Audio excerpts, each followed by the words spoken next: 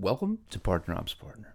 I'm your host, Aaron Howerton, and this is week 8 in my series on onboarding, on my 90 days. Welcome to a new role since I started at Samsara.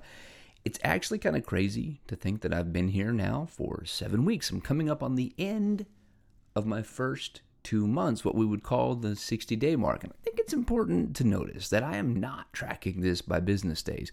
When I think about my first 90 days, I don't think first 90 business days. I really think first 3 months, first 6 months, first 12 months. And so this week is all about the 60-day report. Now, roughly 30 days in, I had a really great opportunity to be on site with the entire partnership team and a chance to do a smaller presentation with my immediate peers on the programs team. This was the 6 people I work with plus my supervisor. Now, in that session, I'm only 30 days in, so I talked about my first 30 months, and it was more of an introductory session than anything else. I defined the scope of my role as I see it, which is identifying the different stakeholders for partner experience. If you listen to me or pay attention to me with any regularity, you know that I already think that that's a broader audience than a lot of other people do, plus the role of architecture as the underpinning to support all of those stakeholders. Then I talked about the principles I operate under. I incorporated some of the on-site feedback from that week into my deck, had a small opportunity to do that. I talked about the quick observations and key challenges that I was seeing so far and discussed critical issues for the next few months. The main purpose of that was to give people a sense of what I believe and kind of how I operate, particularly those principles that I operate under, because that was a chance for me to highlight my product-oriented mindset around all things operations. When, we look at a tech stack and you have maybe a PRM and maybe an LMS and maybe a marketplace tool, but those things work together to create your partnership experience. And so I bring a product-oriented mindset. These are the products I need to manage, and there needs to be a good user experience or stakeholder experience. Sorry for that little clink if you heard it. I've relocated my microphone to maybe be better positioned, and I have to get used to where it sits in relation to the hands that I often talk with, even though you can't see me. Now, coming up onto my first 60 days, I am rolling into the final calls of a listening tour for the partner account managers. I'm also much deeper into project ownership. I've got 2 projects that I'm working right now that I've kind of picked up, and I'm kind of moving them through the last stages of like UAT testing and go live. And then we've also got projects slated for future state as we push toward the next fiscal year. So my summaries on these have a different audience and purpose. I am also doing this listening tour. I talked about that just now. I have to talk about strategic concerns. I've got to talk about impact on prioritization. And really, I'm making my first major pitch for projects. I'm baking that into this. Like, here's what we have. Here's what I've seen. Here's some things I think we need to address. This is a management buy-in presentation. This is me demonstrating ownership of my space professionally, also within the company. What have I learned in the last 60 days? How am I incorporating that into my existing assumptions and work effort and mentality around partner operations and experience? And what do I plan to do with it here at Samsara? The good news is the team here is fantastic. I already know the partnership lead. I can't believe I forgot that word. The partnership leader. We've chatted. We've had some good conversations.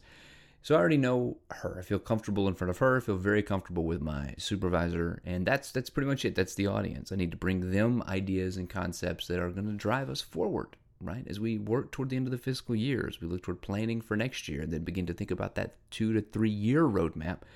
On the other side of that, what are we working on, right? What are the high level things for experience? Where are we bringing these things in, and what's the plan? The downside for me is not the audience. It is not the content. It's that I personally don't like content production for the sake of content production. Let's not produce one-pagers, please, for the love that no one's going to use. Let's not go out and write deeply complicated SOP that literally no one wants to read. I am agile in my mindset, working systems over extensive documentation. It doesn't mean that documentation isn't important. It means I have a priority on working systems, functional content, functional documentation.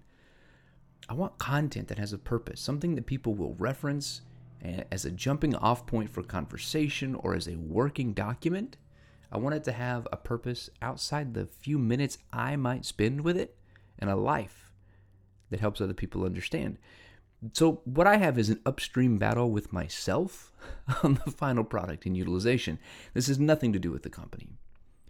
The good news on this front, though, however, is that producing written content, prepping for presentations, prepping for speaking opportunities, this is one of the best ways to learn anything. If you want to learn a new topic, what you should do is absolutely go do research, take notes, and then prep a presentation as though you're going to teach someone, and then start a podcast and do it. Just start teaching whoever will listen, because the effort to put all this together will inherently help you master the content better.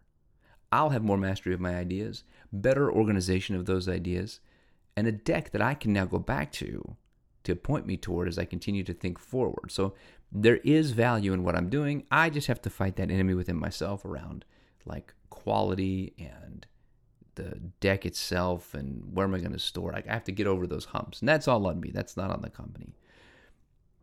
Ultimately, I am really, really looking forward to sharing these findings with a smaller crowd. I'm looking forward to hearing what my boss and her boss have to say about some of the things that I see. This is all a reminder that I really, really, really enjoy the work that I do. And while the future of partner operations and partner experience is still a little bit of an unknown as far as leveling is concerned, right? Like if we work in partner operations, so far the highest title I've seen specific to this space is director.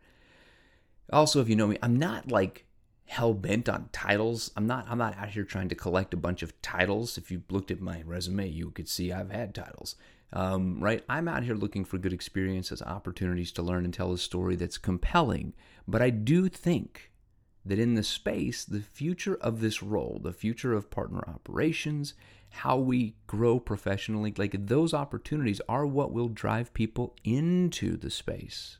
Right now, I don't know a single partner operations professional that started in partner operations. They started somewhere else and moved into partner operations because an opening, because there was a need, because the team got too big. So like this is an organic role, and that's great and that's nice, but we need to shift that conversation both for ourselves and for our companies.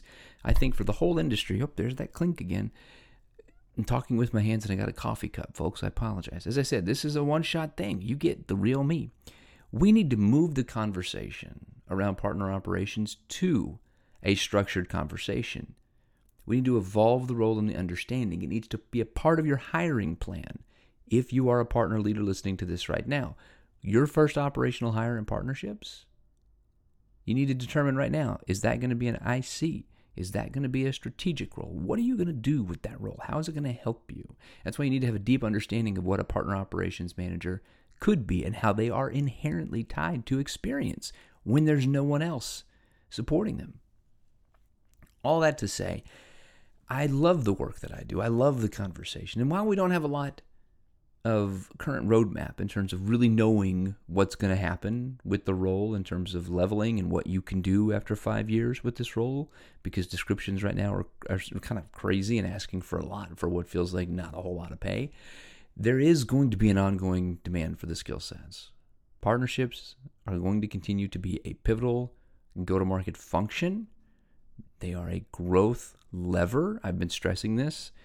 My good friend Jesse will tell you they're not a growth hack. And I think it's important to understand the difference between like a hack, which is like, oh, I'm going to hack this in and get something done real quick, and a lever that you push to have big outcomes. And that's what I think partnership is. It's the growth lever of your GTM function. It's a natural extension of it. You need to be planning for it from day one. All that's going to continue to change. But in the meantime, what are we doing in the field? We're doing the work. So that's it. I'm excited. I think 90 days in is coming up real soon, right? I'm 30 days out from being 90 days in, if you can follow the math. If you're looking for work, on that note, right, let's reach out, let's connect. I am fortunate to hear of new opportunities at time. I do have a job board that I'm putting on there. Sorry for those who've been watching that has not been as frequent as I'd like in the last 30 to 60 days, simply because of the new role. But I do want to highlight a couple of things that I have going on as well. So if you're looking to learn and you were in the ops space, you want to learn more about programs or strategy, go check out Firneo, Firneo.com. I'm going to put a link in the show notes for their strategy workshop that I got to be a part of last week with my good friends Jesse and Adam. We kicked that off and we talked about how to fix a broken partner program. There's going to be new sessions for the next few weeks. It's totally free, hosted by Scott and the good folks at Fernio.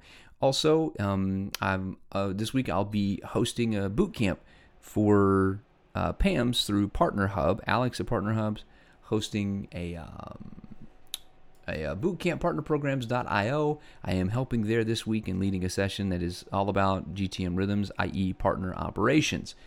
I'll have more events coming up soon, I'm pretty sure. Right now, nothing on the calendar, as again, it's just a lot to balance the full-time job with some of these outside things, but they're a lot of fun. So find me at those things. Go listen. Let me know what you think. Once again, reach out and get connected. I want to say thanks to James for doing so. James, good to meet you last week. Good luck this week on your panel. I enjoyed connecting. I'm looking forward to hearing how you feel you do once you get through your gauntlet this week. Also, a congrats announcement is due for Shay. Shay, congratulations on the new role at Amplitude. I know you're getting settled in, so I do look forward to hearing back from you and connecting and hearing more about how that role's going. There's lots happening in the space, guys. Thanks for staying this long. It is 11 minutes and 17 seconds. I'm going to cut this off for week 8. Week 7 just got dropped right before this episode. If you haven't listened, go do it, because I was a week late, because I forgot, because ADHD. Hey, thanks for paying attention. Thanks for being here. Good luck partnering.